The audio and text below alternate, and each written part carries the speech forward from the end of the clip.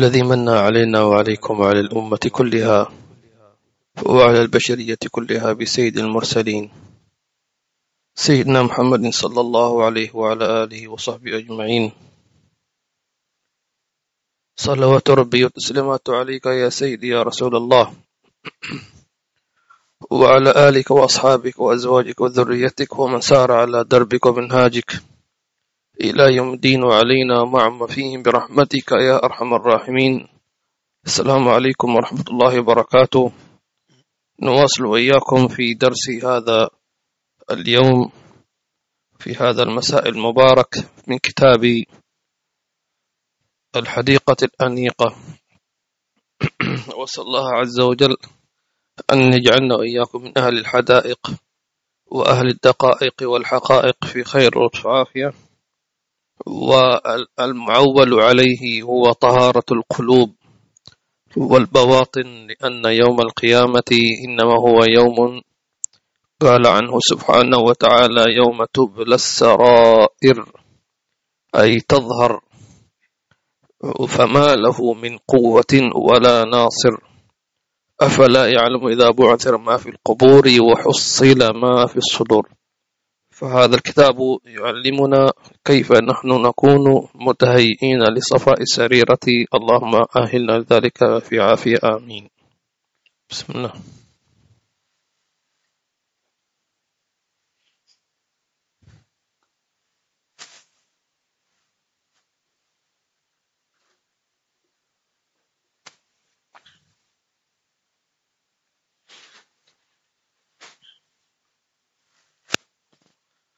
طبعا الحديث يكون عن ربع المهلكات، وطبعا كل واحدة من هذه واحدة تكفي لهلاك الإنسان والعياذ بالله عز وجل.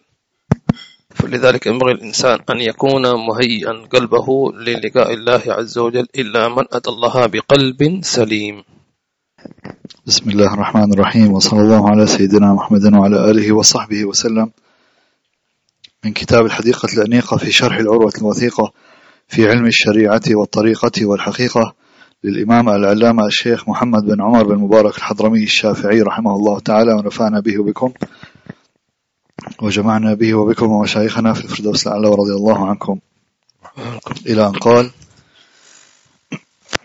وأما الكبر والعجب فقال الله تعالى: ولا تصعر خدك للناس ولا تمشي في الأرض مرحا إن الله لا يحب كل مختال فخور.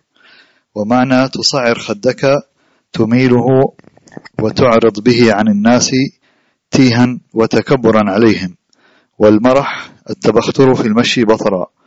وعن أبي هريرة رضي الله عنه قال: قال رسول الله صلى الله عليه وسلم: لا ينظر الله يوم القيامة إلى من جر إزاره بطرا، رواه البخاري ومسلم. وعنه أيضا قال: قال رسول الله صلى الله عليه وسلم: يقول الله عز وجل: العز إزاري والكبرياء ردائي، فمن نازعني فيهما عذبته بناري، رواه مسلم. نسأل الله السلامة والعافية في ذلك. وهل يليق بمن وصفه العبودية أو العبد أن يكون متكبرا؟ هل يصح للعبد أن يكون ذا عجب؟ لا، هذه ليست وصف العبودية.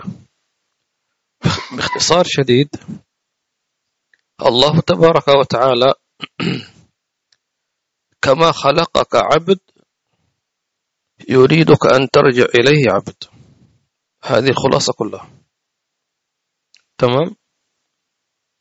خلقت عبدا فقيرا جائعا عاريا لا تفقه شيئا، والله أخرجكم من بطون أمهاتكم لا تعلمون شيئا.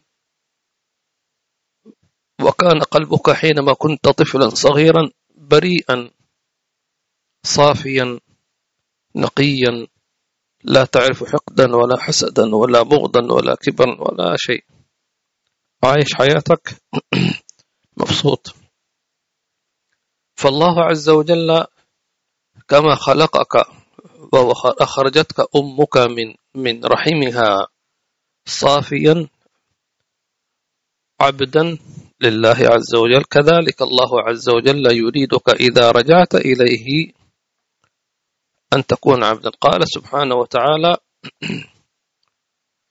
في إن كل من في السماوات والأرض إلا آتي الرحمن عبدا، فمنهم من يأتي عبدا رغما عن أنفه، ومنهم من يأتيه عبدا بوصفه، لأن الجميع سيموت. عبد يعني يبعث يوم القيامة بصفة عبد. يعني كيف؟ يعني إذا كان واحد مثلا من ملوك الدنيا كان يلقب في الدنيا هذا ملك من الملوك، هذا الغني الفلاني، هذا التاجر الكبير، هذه صفات، هذا الدكتور، هذا المهندس، هذا المصمم، هذا العبقري، كل واحد له صفته في الدنيا فرحان فيها طبعا وما في مشكلة. لكن يوم القيامة هذه الألقاب تذهب، وإنما تأتي بعبوديتك لله عز وجل. فهنيئا لمن أتى الله عز وجل بقلب سليم. لذلك سحرة فرعون ماذا قالوا؟ إنه من يأتي ربه مجرما، تمام، إنهم يثمون فأولئك لهم الدرجات العلى. فعليك أن تأتي ربك مؤمنا حتى تكون كالدرجات العلى. آمين. نعم. ولذلك يجتهد أحدنا في هذه الدنيا أنه يلقى الله عز وجل بوصفه العبد لله تبارك وتعالى، وهذه كلها صفات اللي هي صفات المنجيات ثم المهلكات والعياذ بالله تبارك وتعالى. فهنا الكبر والعجب من أشد الصفات التي يكرهها الله عز وجل. وهذه صفات يعني لا تليق أبدا يعني بالعبد مطلقا. فالمتكبرون يحشرون يوم القيامة على صورة النمل حتى يطأهم الناس. يعني ما يكون هو نملة، لا، ولكن النمل ما يقدر يرفع رأسه، تمام، خلاص هكذا يعني خلق. ولأن المتكبر كان في الدنيا يرفع رأسه، وكما قال سبحانه وتعالى يصعر خديه هكذا، يصعر خديه هكذا وينظر إلى الناس بطرفي عينيه تكبرا، تمام. ولا تصعر خدك للناس ولا تمشي في الأرض مرحا متكبرا، إن الله لا يحب كل مختال فخور. ولو كان التكبر يليق لكان أولى بذلك هو رسول الله صلى الله عليه وسلم، وحاشاه صلى الله عليه وسلم. أنت تتكبر على إيش؟ على ماذا تتكبر؟ فلذلك لا تميل خدك للناس هكذا تكبرا أو تنظر إليهم استصغارا. ولذلك كان النبي صلى الله عليه وسلم من شدة خوفه من وحاشاه كان إذا التفت لا يلتفت برأسه، تمام، وإنما يلتفت بكله، بوجهه وبصدره كائنا من كان، سواء كان كبيرا أو صغيرا أو طفلا أو عربيا أو غنيا أو فقيرا، تمام، أو أعرابيا. هكذا كان النبي صلى الله عليه وسلم يعطيهم، يعني بحيث قالوا أن كل من جالس النبي صلى الله عليه وسلم ولو لحظة ظن أنه أفضل واحد عند النبي صلى الله عليه وسلم، تمام. كل واحد شاف النبي صلى الله عليه وسلم أو جلس معه، سواء كان في مسجد أو في أي مكان التقى بالنبي صلى الله عليه وسلم، هذا اللقاء البسيط ربما دقيقة أو أقل يشعر هذا الشخص أن النبي صلى الله عليه وسلم يحبه أكثر واحد، وهذا الشعور في الجميع. هل أستطيع أنا وأنت أن نعامل الناس بحيث كل من واحد سلم عليك أو التقى بك أو جلس معك أو كذا شعر هذا الشعور في قلبه، أم العكس والله فلان يعني ما احترمني ما قدرني ما يعني ما عاملني معاملة الترحاب ولا شيء، كأني واحد عادي. النبي صلى الله عليه وسلم ما كان عنده هذا الشيء، بل كان الجميع عندهم يعاملهم لله سبحانه وتعالى.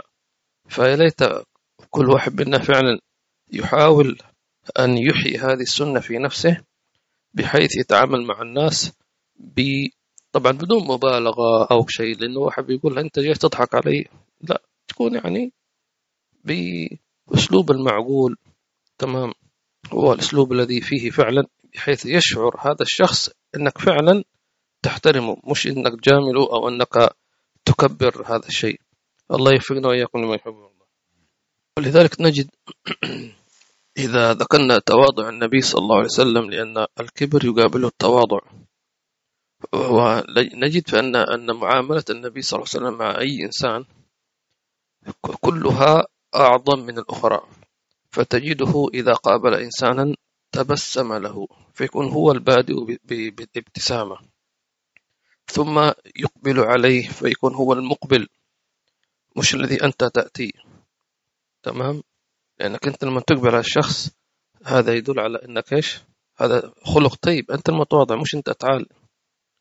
طيب، شيء ثاني يبدأه بالسلام، النبي هو الذي يبدأ بالسلام، مع أنه أمرنا نحن أن نسلم على النبي صلى الله عليه وسلم.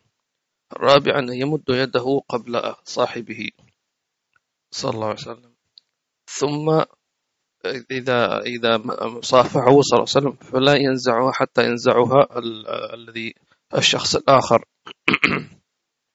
ويقبل عليه بوجهه وبصدره كما ذكرنا. فكل هذه كل واحدة أجمل من الأخرى، الابتسامة، الإقبال، مد اليد، تمام، البداءة بالسلام، وبقاء اليد حتى هو الشخص هو الذي ينزعها.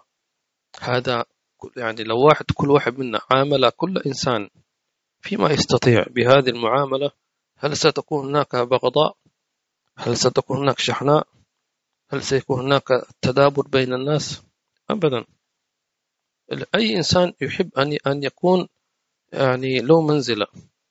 إذا أنت احترمت الإنسان هذا لله عز وجل، أهم شيء أن تكون لله، هذه كلها لأن هذا مخلوق من خلق الله سبحانه وتعالى. فكيف إذا كان هذا إنسان أبوك أو أمك أو زوجتك أو كان زوجك، تمام، أو حتى أبنائك وبناتك وأخوالك وخالاتك وأعمامك وعماتك، فكل واحد يحتاج إلى هذا التقدير وإلى هذا. ويكفي كما ذكرنا سابقا وأكرر أن النبي صلى الله عليه وسلم أخبرنا أن صنائع المعروف تقي مصارع السوء. تمام، صنائع المعروف سمي المعروف لأنه يعني صنائع المعروف التي العمل الصالح المتعدي. تمام، هل قيام الليل، هل قراءة القرآن من صنائع المعروف؟ لا، لأن هذا لك أنت. الصوم ولا شو اسمه وقيام الليل وتلاوة القرآن والذكر هذا لك أنت. لكن صنائع المعروف هي التي تتعداك إلى غيرك، تقي مصارع السوء. وقلنا أقل شيء من هذه صنائع المعروف اللي هي تبسمك في وجه أخيك، حيث قال صلى الله عليه وسلم لا تحقرن من المعروف شيئا. شوف سمان من المعروف ولو أن تلقى أخاك بوجه طلق صلى الله عليه وسلم. نعم، الحياة فيها ضغوطات، فيها مشاكل، فيها أمور تخلي الواحد متنرفز، معصب، متوتر، تمام، مش مرتاح نفسيا، صحيح. لكن ما ذنب هذا الإنسان الذي يسلم عليك فأنت تقابله؟ إذا أنت مثلا كنت مزعوج في العمل، مضغوط في العمل، زحمة الطريق، وواحد يعني لم يحترمك في الطريق وهكذا، فتأثرت فجئت إلى بيتك ترفع صوتك، لا أحد يكلمني، لا أحد يسلم علي، أنا طفشان، أنا هكذا لا يليق ولا تعذر. فلذلك عليك، لأن ثواب الله أعظم من أن تبيع نفسك لأجل الله عز وجل. فأنت حينما تكون مضغوطا ومشدودا ومكتئبا لا قدر الله ومنزعجا، فلا يمنعنك هذا أن تبتسم في وجه أخيك أو حتى زوجتك لله عز وجل ابتغاء مرضة الله. فأنت عبد، خضعت نفسك وهواك وعصبيتك ومزاجك مش مضبوط، خضعت لله عز وجل. هنا القوة وهنا العبودية. اللهم ارزقنا العبودية في خير وعافية، آمين.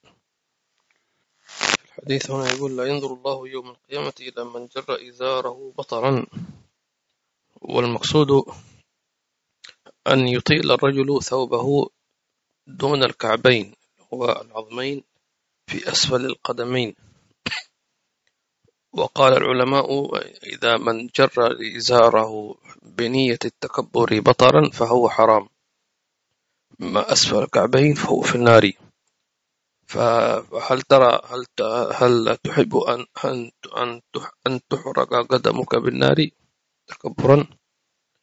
وأما من أطال ذلك بدون قصد البطر فهو مكروه. فالمسألة ما بين الحرام والكراهة. فلذلك أقصى شيء أن الإنسان يجعلها، أو الرجل طبعا، عند الكعبين، حتى يعني لا يكون يدخل في هذه الكراهة أو عفوا التحريم. فأما من أطال ذلك، يعني واحد يقول أنا مش قصدي، يعني كذا عادة الناس إنه يطول هكذا. فإذا كان ما قصده التكبر هذا فهو فعل مكروها. والمسألة مسألة نظر. أنت تريد أن الله ينظر إليك، فنظر الله عز وجل إلى من؟ إلى العبيد، إلى المنكسرين. أن يراك عبد يريد أن يرى فيك رسول الله صلى الله عليه وسلم.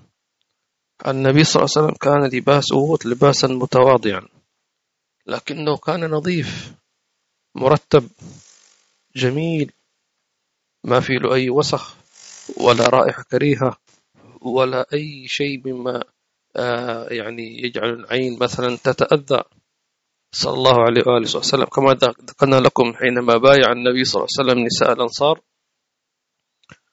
ومد لهم رداءه صلى الله عليه وسلم، فرجعت إحداهن لبيتها فسألها زوجها أو أحد أبنائها: كيف وجدت رسول الله صلى الله عليه وسلم؟ فهي لم تنظر إليه إلى وجهه طبعا حياء وأدبا هكذا، ولكن قالت: لقد كان أنقى ثوبا. كانت تنظر إليه، يعني هي ما شاء الله هي متأدبة، ما شافت وجهه صلى الله عليه وآله وسلم متأدبة، لكن كانت ترى إيش ملابسه صلى الله عليه وسلم. فقالت: لقد كان أنقى ثوبا، نقي ونظيف. ومعلوم أن النبي صلى الله عليه وسلم كان ليس له إلا لباس أو لباسان. وطبيعة الإنسان وخاصة في البلاد الحارة زي يعني بلاد جزيرة العرب، فيها الغبار وفيها التراب وفيها الشمس وفيها الحر، أكيد سيتعرض الإنسان لشيء من الغبار والعرق والهكذا. ولكن النبي صلى الله عليه وسلم لا شك طبعا أن عرقه مسك وأنه مطهر هذا، ولكن مع ذلك فقالت: لقد كان أنقى ثوبا. لأن بعض الناس يظن أن التواضع معناه أنك تكون إنسان يعني منظرك يعني مش مرتب، ويظن أن هذه العبودية. لا، كان النبي صلى الله عليه وسلم كان أجمل الناس، لحيته مرتبة، عمامته مرتبة، كل شيء ما شاء الله بميزان. وكان صلى الله عليه وسلم إذا سافر تكون معه المكحلة والمقرضة والطيب صلى الله عليه وسلم، وكذلك السواك. هذه كلها أدوات نظافة، أدوات يعني طيبة. صلى الله عليه وعلى آله وصحبه وسلم. فلا ينظر الله يوم القيامة إلى من جر إزاره بطرا. هل تريد أن تكون الله لا ينظر إليك والعياذ بالله عز وجل؟ وكذلك الصلاة لا يقبل الله صلاة من جر رداءه بطرا، صلاته مش مقبولة، يعني لا ثواب له. مش معنى إنه ما صلى، هو صلى ولكن ما له ثواب، ما لك ثواب. مجرد أنك أسقطت الفرض، وهو إذا لم يكن للصلاة ثوابا لم يكن لها أثرا. فما في أثر. الإنسان يصلي ما في ذوق ولا طعم ولا ما تنهى صلاته عن فحشاء المنكر. لذلك قالوا هذه علامة، قالوا إذا رأيت صلاتك لم تنهك عن فحشاء المنكر فاعلم أنها لم تقبل. إذا تشوف نفسك تصلي ويقول لك أنا ما شاء الله أصلي كل الصلوات وجماعة والسنن، ولكنه تصدر منه معاصي، خاصة المعاصي المتعمدة، طيب فين الصلاة؟ فأين أثرها؟ فلذلك قالوا إذا لم تقبل معناه لا ثواب لك، وإذا لم تكن لها لا ثواب لك فيها فلا أثر لك فيها. فكيف لا يعطيك الثواب ويعطيك الأثر؟ فهمت؟ فالإمام الإنسان أن يتنبه لذلك. أما المرأة فالعكس، فهي تطيل إلى شبر، حتى لو أدى ذلك أن ثوبها يمشي معها في الطريق إلى شبر. وحتى قيل أن بعض النساء قالت يا رسول الله ربما يصاب بالنجاسة، فقال يطهره ما بعده، يعني ما في عذر لك. تمام. يعني إحدى النساء قالت يا رسول الله يعني إذا كان الثوب طويلا وكنا نمشي في الشارع مثلا سيصيبه نجاسة الطريق، لأن كان في ذلك الوقت يعني توجد الحيوانات والبهائم والكلاب تمشي عزكم الله، فربما يكون في نجاسة. ومع ذلك النبي صلى الله عليه وسلم لم يعذرها، فقال يطهره ما بعده. يعني إذا مررت بنجاسة ثم مررت بماء مثلا تطهر مثلا، يعني ما في داعي حتى ترفعي ثوبك حتى لو نجس.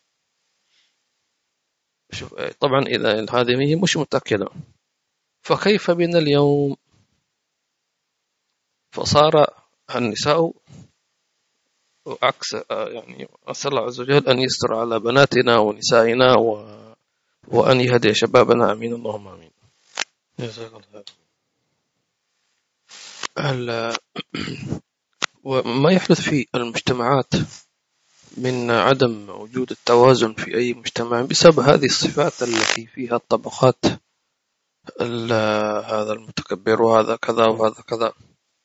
فلذلك نجد أن هذا الوعيد بالنسبة لمن أطال ثوبه أسفل الكعبين، لأن هذه من مقدمات أو من عوامل حصول الكبر عند الإنسان،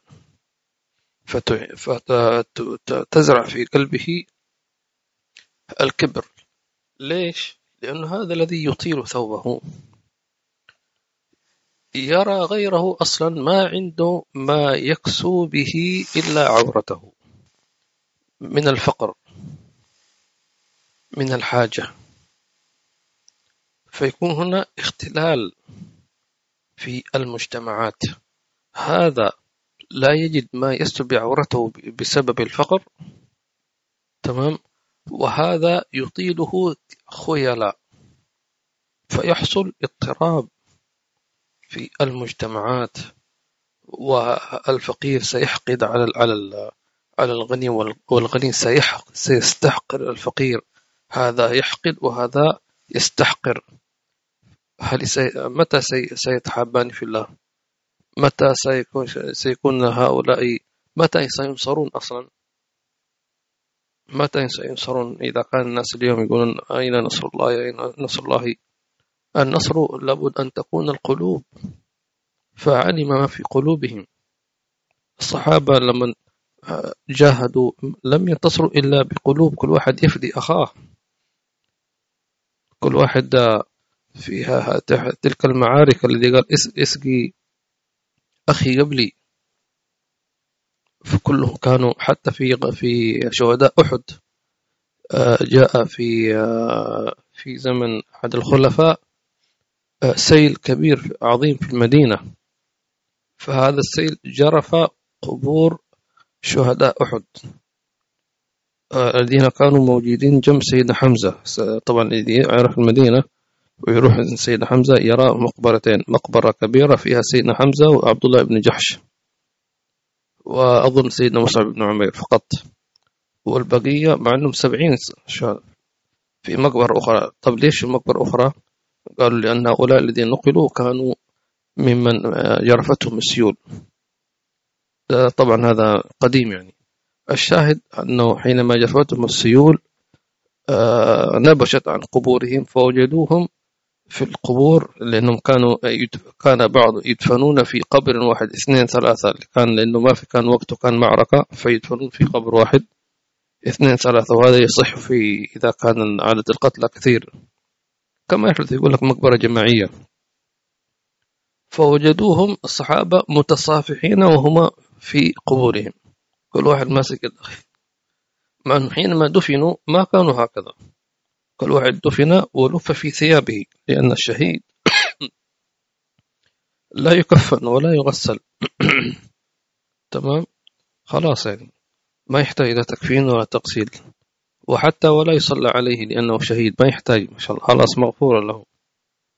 طيب فيكفنوا في ملابسه الملطخة بالدماء، اللون لون الدم والرائحة رائحة المسك. فجاء هذا السيل فكشف عنهم فوجدوهم كل واحد ماسك إلى الثاني في قبورهم. ما شاء الله آية عظيمة سبحان الله. هكذا يكون انتصار. أما إذا كان هذا يقول هذا هكذا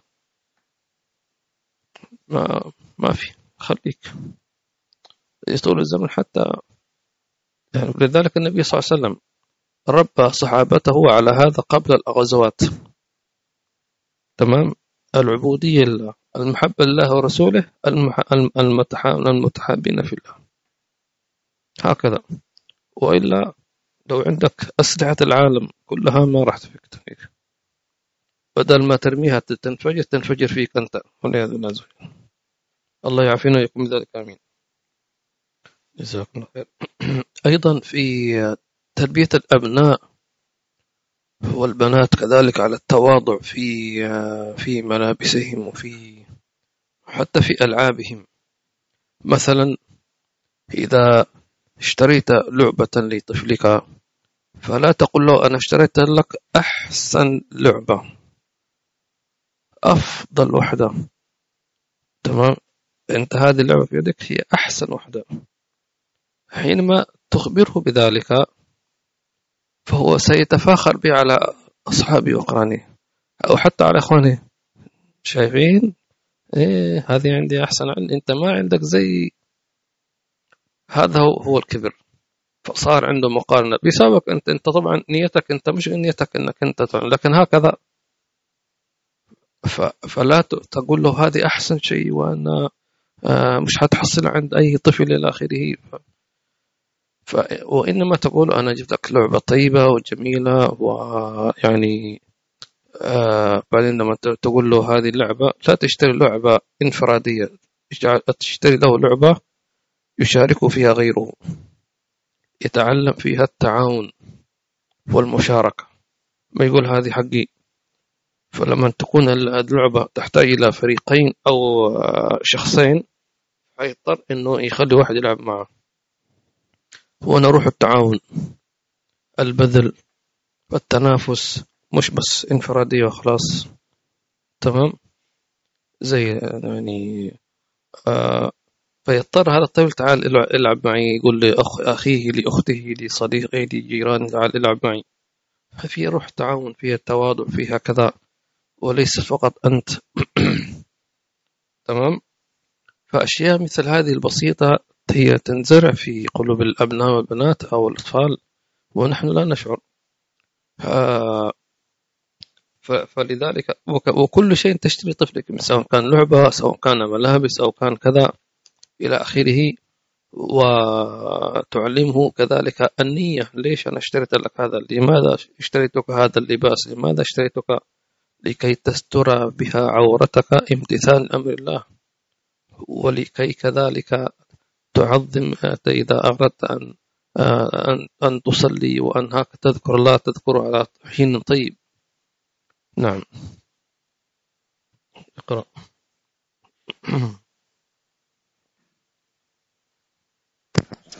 وعن ابن مسعود رضي الله عنه قال: قال رسول الله صلى الله عليه وسلم: لا يدخل الجنة من كان في قلبه مثقال ذرة من كبر. رواه مسلم. وعن ابن عمر رضي الله عنهما قال: سمعت رسول الله صلى الله عليه وسلم يقول: من تعظم في نفسه واختال في مشيته لقي الله تعالى وهو عليه غضبان. رواه الطبراني برواية الصحيح، والحاكم وقال: صحيح على شرط مسلم. وعنه أيضا أن رسول الله صلى الله عليه وسلم قال: بينما رجل ممن كان قبلكم يجر إزاره من الخيلاء خسف به. رواه البخاري. وعن سلمة بن الأكوع رضي الله عنه قال: قال رسول الله صلى الله عليه وسلم: لا يزال الرجل يذهب بنفسه حتى يكتب في الجبارين فيصيبه ما أصابهم. رواه الترمذي وقال: حديث حسن. إذن هذه كلها أحاديث وآيات ودلالات على أن الله عز وجل يكره المتكبرين والمعجبين، يكرههم حتى أنه لا ينظر إليهم، ومن لم ينظر الله إليه كيف يرحمه؟ فإذا ما نظر لا يكلمه ولا يزكيه والعياذ بالله عز وجل. فلذلك ينبغي الإنسان أن يكون على هذا الوصف من التواضع لله عز وجل. والتواضع يظهر في سلوكك مع الناس، وطبعا مع الوالدين. يعني الله عز وجل جاب لنا وصف كيف تتعامل، قال: واخفض لهما جناح الذل من الرحمة. تمام. وقل رب ارحمهما كما ربياني صغيرا. وصف، شوف كيف الله أعطاك كيف تتعامل مع الوالدين شوف قال من الذل، يعني تذلل لوالديك حتى يقال عبدهما. اللي ما يعرف يقول: انت هذلك اشتروك ولا ايش؟ انت عبد عندهم. تذلل لوالديك حتى يقال عنك انك عبد لهما. واخفض لهما جناح الذل من الرحمة وقل رب ارحمهما كما ربياني صغيرا. طيب، أيضا في يعني التعامل مع كافة الناس المسلمين. شوف النبي صلى الله عليه وسلم أعطانا توجيه عجيب، قال صلى الله عليه وآله وسلم: المسلم أخو المسلم، لا يظلمه ولا يخذله ولا يحقره. لا يظلمه لا يخذله من الخذلان. إذا أخوك تلمس فيك خير أو رجا منك شيء فلا تخذله، اصنع المستحيل أنك ما تخذله. إذا ما تستطيع أن تساعده فاسعى في شخص يقدر يساعده. تمام. إذا طلب منك شيء قال أنا ما أقدر، لكن أنا حشوف لك واحد إن شاء الله يرتب الموضوع مثلا. تمام. لأنك لا تخذله ولا تعذر نفسك بالخذلان، فتحاول قدر المستطاع. حاضر إن شاء الله برتب الأمور هكذا. هكذا كان الصالحون وكان العلماء. ما يعني لما قالوا عن وصف سيدنا علي زين العابدين ابن الإمام الحسين عليهم السلام، قال الفرزدق فيه: ما قال لا قط إلا في تشهده. ما في واحد قال له أنا أريد كذا قال له لا، حاضر. إذا كان ما يقدر يكلم الذي إيش اللي يقدر. أما سامحني عذري أنا ما أقدر، أنت ما تقدر. فسيدنا علي ما قال لا قط أبدا، ما قال لحد لا. إلا في تشهده أشهد أن لا إله إلا الله.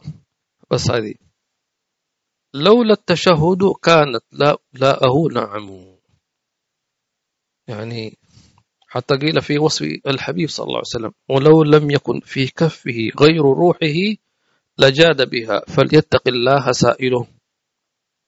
يعني النبي صلى الله عليه وسلم إذا ما عنده شيء إلا أن يعطيك روحه ما راح يقصر. فاتق الله. يعني إذا قلت النبي صلى الله عليه وسلم: أعطني هذا العمامة، قلت تفضل. أعطني هذا الشيء، تفضل. ما قال أعطني هذا الطعام، تفضل. وكم تربوا على ذلك وربوا أبنائهم على ذلك. ما قال لا ولو لم يكن في كفه غير روحه، إذا ما عنده ولا شيء إلا يعطيك روحه لجاد بها فليتق الله سائله. ونجد حتى الأمهات تقول لك: لو أنا أعطيك روحي بعطيك روحي. الأم، وما أدراك من الأم. الله إن شاء الله يطول في أعمار أمهاتنا ويرحم من توفاها الله عز وجل. يعني سبحان الذي زرع. وكم من واحد فدى أبنائه وبناته يعني كم شفنا في بعض المشاهد في الفيديوهات، سواء في فلسطين وفي بعض الأماكن، نجد واحد يحتضن أبنائه واسمه إيش حتى لا يسقط عليهم البناء. سبحان الله. فعاشوا وهو استشهد. هكذا الفداء. وكيف الصحابة فدوا رسول الله صلى الله عليه وسلم. يستاهل ولا ما يستاهل؟ يستاهل ونصف زيادة وثلاثة أرباع كما يقال. ومن في هذه الدنيا الإنسان يعني يجتهد في بذل صنائع المعروف لأهلها، فأهلها هم أهل الله وخاصته، فهم لا يكافئونك بل الله يكافئك، والله يجازيك. وكيف يجازيك؟ يجعلك معهم. إذا أنت خدمتهم ولو لم تكن منهم، ولو كنت شقيا وله قد غفرت. هم القوم لا يشقى بهم جليسهم، فتكون منهم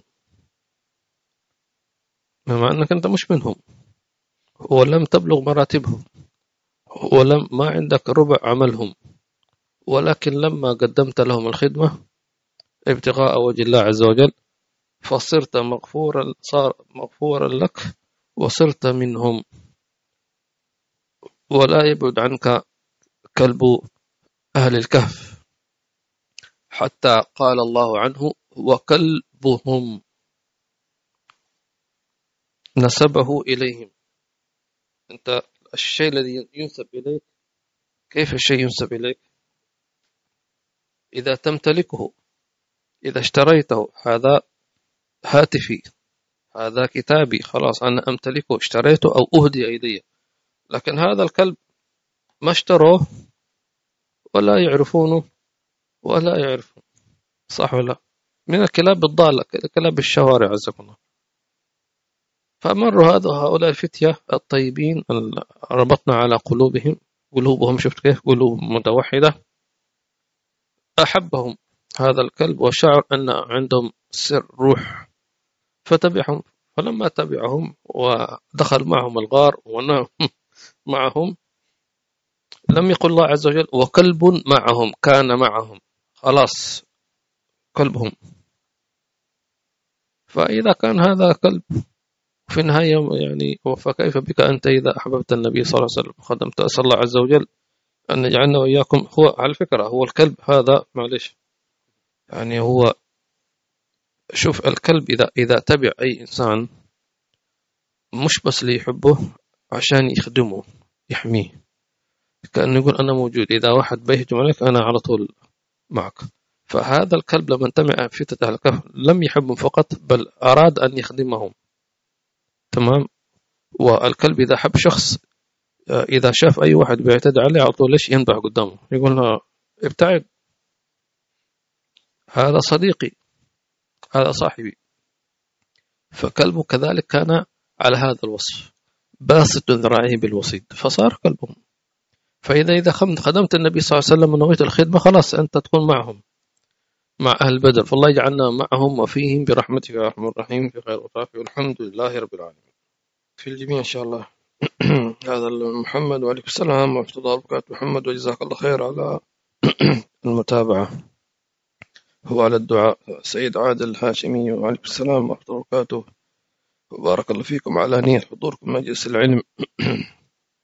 وأشكر كذلك المساعدين والمترجمين. لا نسى محمد شذا، اللهم صل على سيدنا محمد وبارك وأن تفضل على سيدنا محمد وعلى وصحبه وسلم.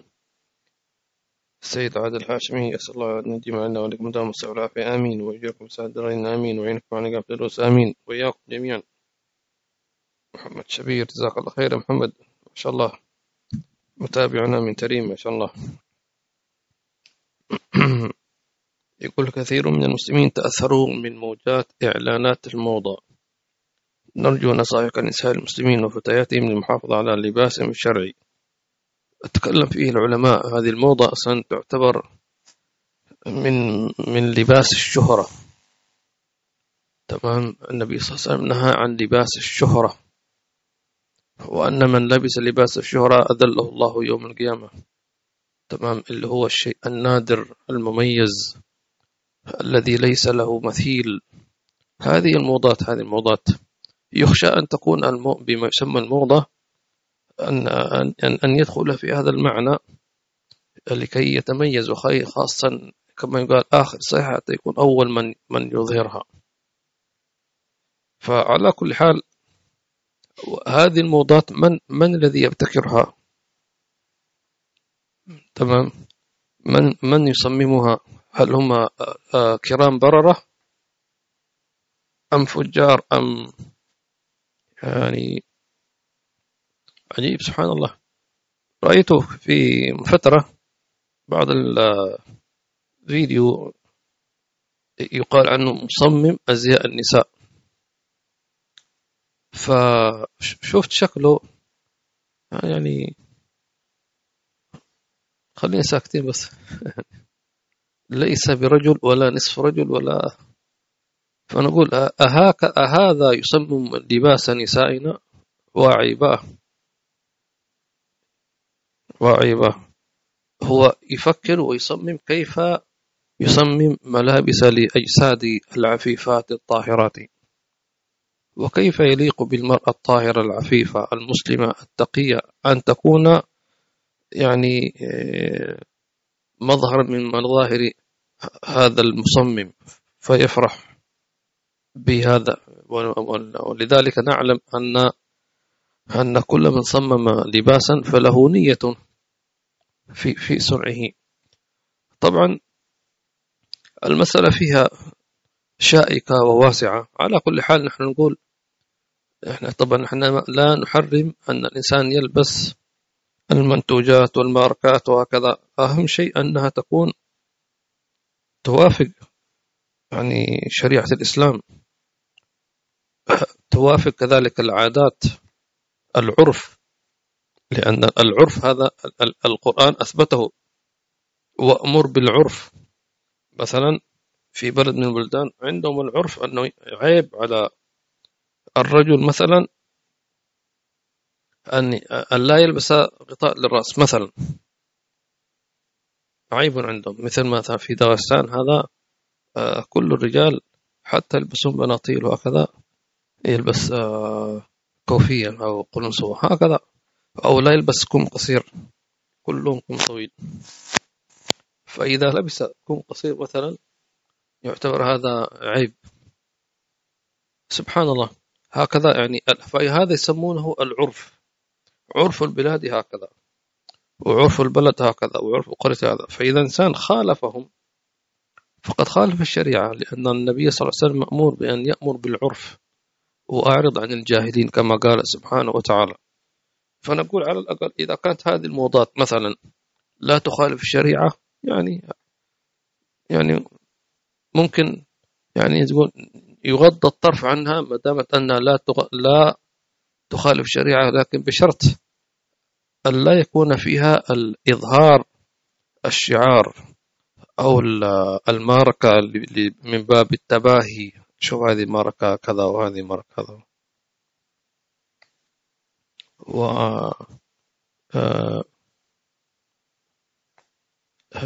هذه مثلا حقيبة ماركة كذا وكم سعرها، سعر يقول لك 5000 درهم، على إيش طيب؟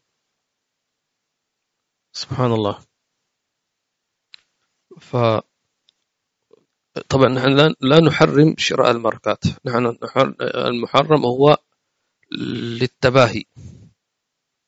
صحيح الشراء من الماركات العالمية أكثر جودة، صناعة يعني قوية أصلية، تمام، ما في مشكلة. إذا كان القصد أنها عشانها أصلية وأنها تدوم أطول، تمام، بشرط أو بشرطين. الشرط الأول أن لا يكون للمباهاة كما ذكرنا، وأن هذا كذا وكذا. الشرط الثاني أن لا يكون مبالغ في سعرها، فما ينفع واحد يشتري شنطة عقيبة 5000 درهم. طب ليش؟ هذه ماركة، طيب على عين وراسي ماركة. 5000 درهم على عقيبة، على مثلا حقيبة نسائية أو حقيبة رجالية أو كذا، 5 6 10.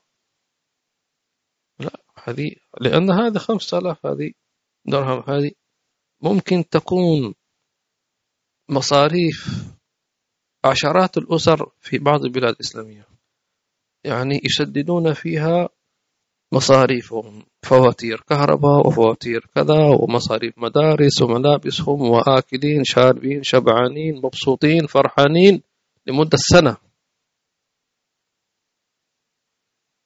ألا تحب أن ترى أخاك المسلم فرحان؟ ألا تحب أن ترى أخاك المسلم مجموع شمله مع أسرته؟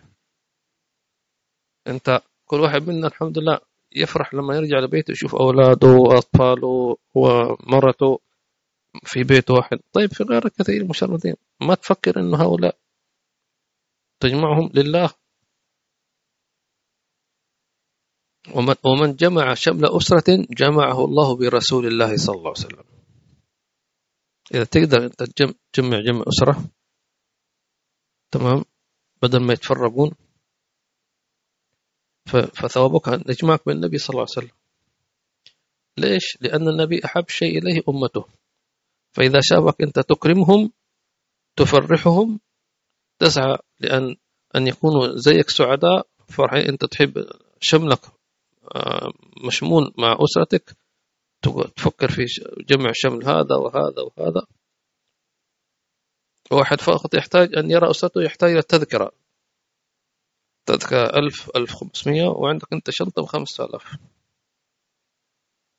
تفضل، مجرد أن يأتي فيجتمع شمله بأهله وزوجته وأولاده. وهكذا يكون جمع الشمل برسول الله صلى الله عليه وسلم.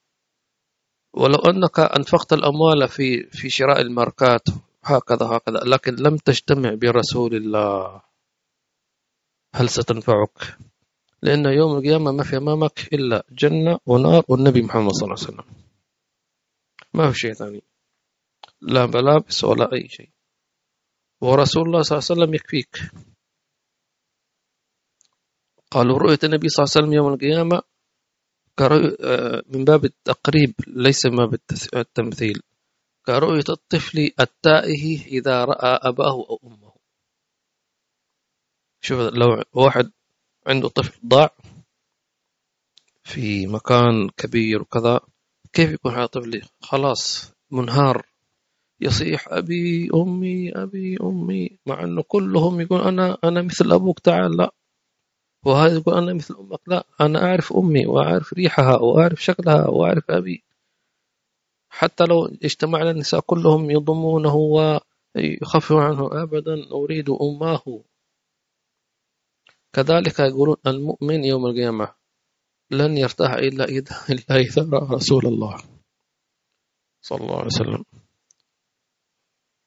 إذا رأى أباه يفر، يوم يفر المرء من أبيه من أخيه وأمه وأبيه وصاحبته وبنيه، فإذا رأى رسول الله اطمأن وارتاح وتمكن.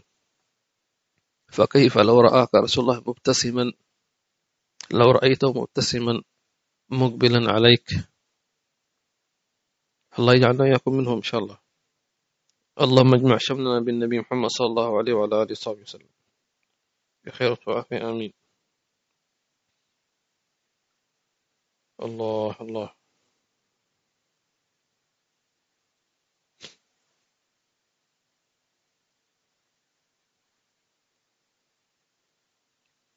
الأخت مفيدة تقول: من يومين صليت الوتر قبل الفجر بثلث ساعة، وكنت متعبة فنمت حتى أتقوى لصلاة الفجر، فرأيت في المنام أبي بكر المشهور رحمه الله تعالى وقال لي: لا تطفئ النور. فقمت مسرعة للوضوء وأدركت الفجر والورد. تمام، ما دام قمت فقد أبقيت النور يعني مسرجا، ونور نور الذكر. فمن أنت صليت الوتر ما شاء الله فتنورت بنور الصلاة ونور الذكر، فالنوم هذا ممكن يخشى أن ينقطع. فأهديك على أن لك رعاية من أهل البرزخ وأهل الله سبحانه وتعالى، كأمثال شيخنا الحبيب المشهور. ما شاء الله، اللهم زدنا وإياكم من فضل وجوده. فريدة: وعليكم السلام ورحمة الله وبركاته. اللهم صل وسلم وبارك على سيدنا محمد وعلى آله وصحبه وسلم تسليما كثيرا. اللهم آمين. العزة للإسلام، جزاك الله خير. أم عبد القادر: وعليكم السلام ورحمة الله وبركاته. تقول: هل ممكن أن يكون لمعنى معاني الآية وكلب باسط ذراعيه بالوسيط أن النفس فيها من صفات السباع من الغضب والصوت العالي، وممكن فيها بعض ما تتنجس به، لكن مع ذلك عندما أحببت من يحب الله أصبحت تابعة له مملوكة لهم؟ ممكن، لأن الإمام الغزالي ذكر صفات السبوعية، وفينا في الإنسان ممكن تكون في صفات السبع المفترس، تمام، في صفات الكلاب، صفات الأسود، صفات الأفاعي، تمام، صفات الخنازير والعياذ بالله عز وجل، وهكذا صفات الغراب، فكل له صفاته. وهذه الصفات إنما تتهذب كما ذكرنا إذا ملكت لأهلها. فنعم، ما ذكرت أن هذا الكلب أصل رأيه بالوسيط، فصار هو مثل ما نقول تحت أمرهم. يعني شوف الله عز وجل كيف يذكر لنا صفات حتى هذا كلب باسط ذراعيه. طب أنا ممكن واحد يقول: طب أنا إيش دخلني في الكلب؟ باسط ذراعيه بالوسيط، هذا وصف محب، تمام. كيف أنه يعني أحب وخدم في الخدمة. الله ينفعنا يا رب ذلك.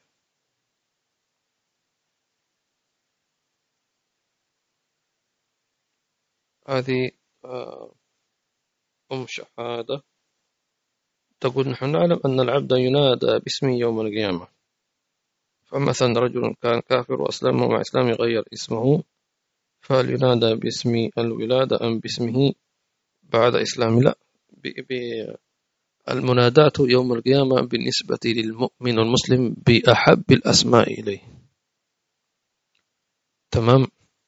ولذلك أمرنا نحن أن إذا أردنا أن ننادي أخواننا في الله عز وجل أن نناديهم بالأسماء التي يحبونها وبالكنية التي يحبونها، تمام. وهكذا فينادى باسمه الذي يحبه. فلذلك هذا الذي أسلم أكيد يحب اسمه الذي بعد إسلامه.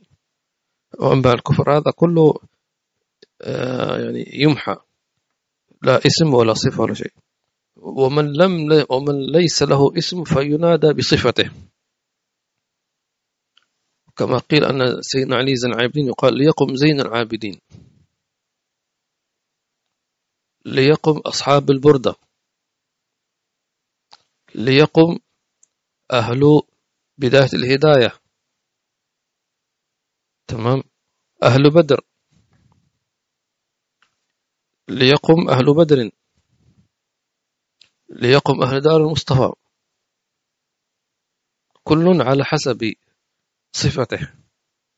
النبي صلى الله عليه وسلم كان في غزوة حنين قال يا أهل سورة البقرة، يا أصحاب السمرة، اسم شجرة الرضوان، أنا النبي لا كذب، أنا ابن عبد المطلب.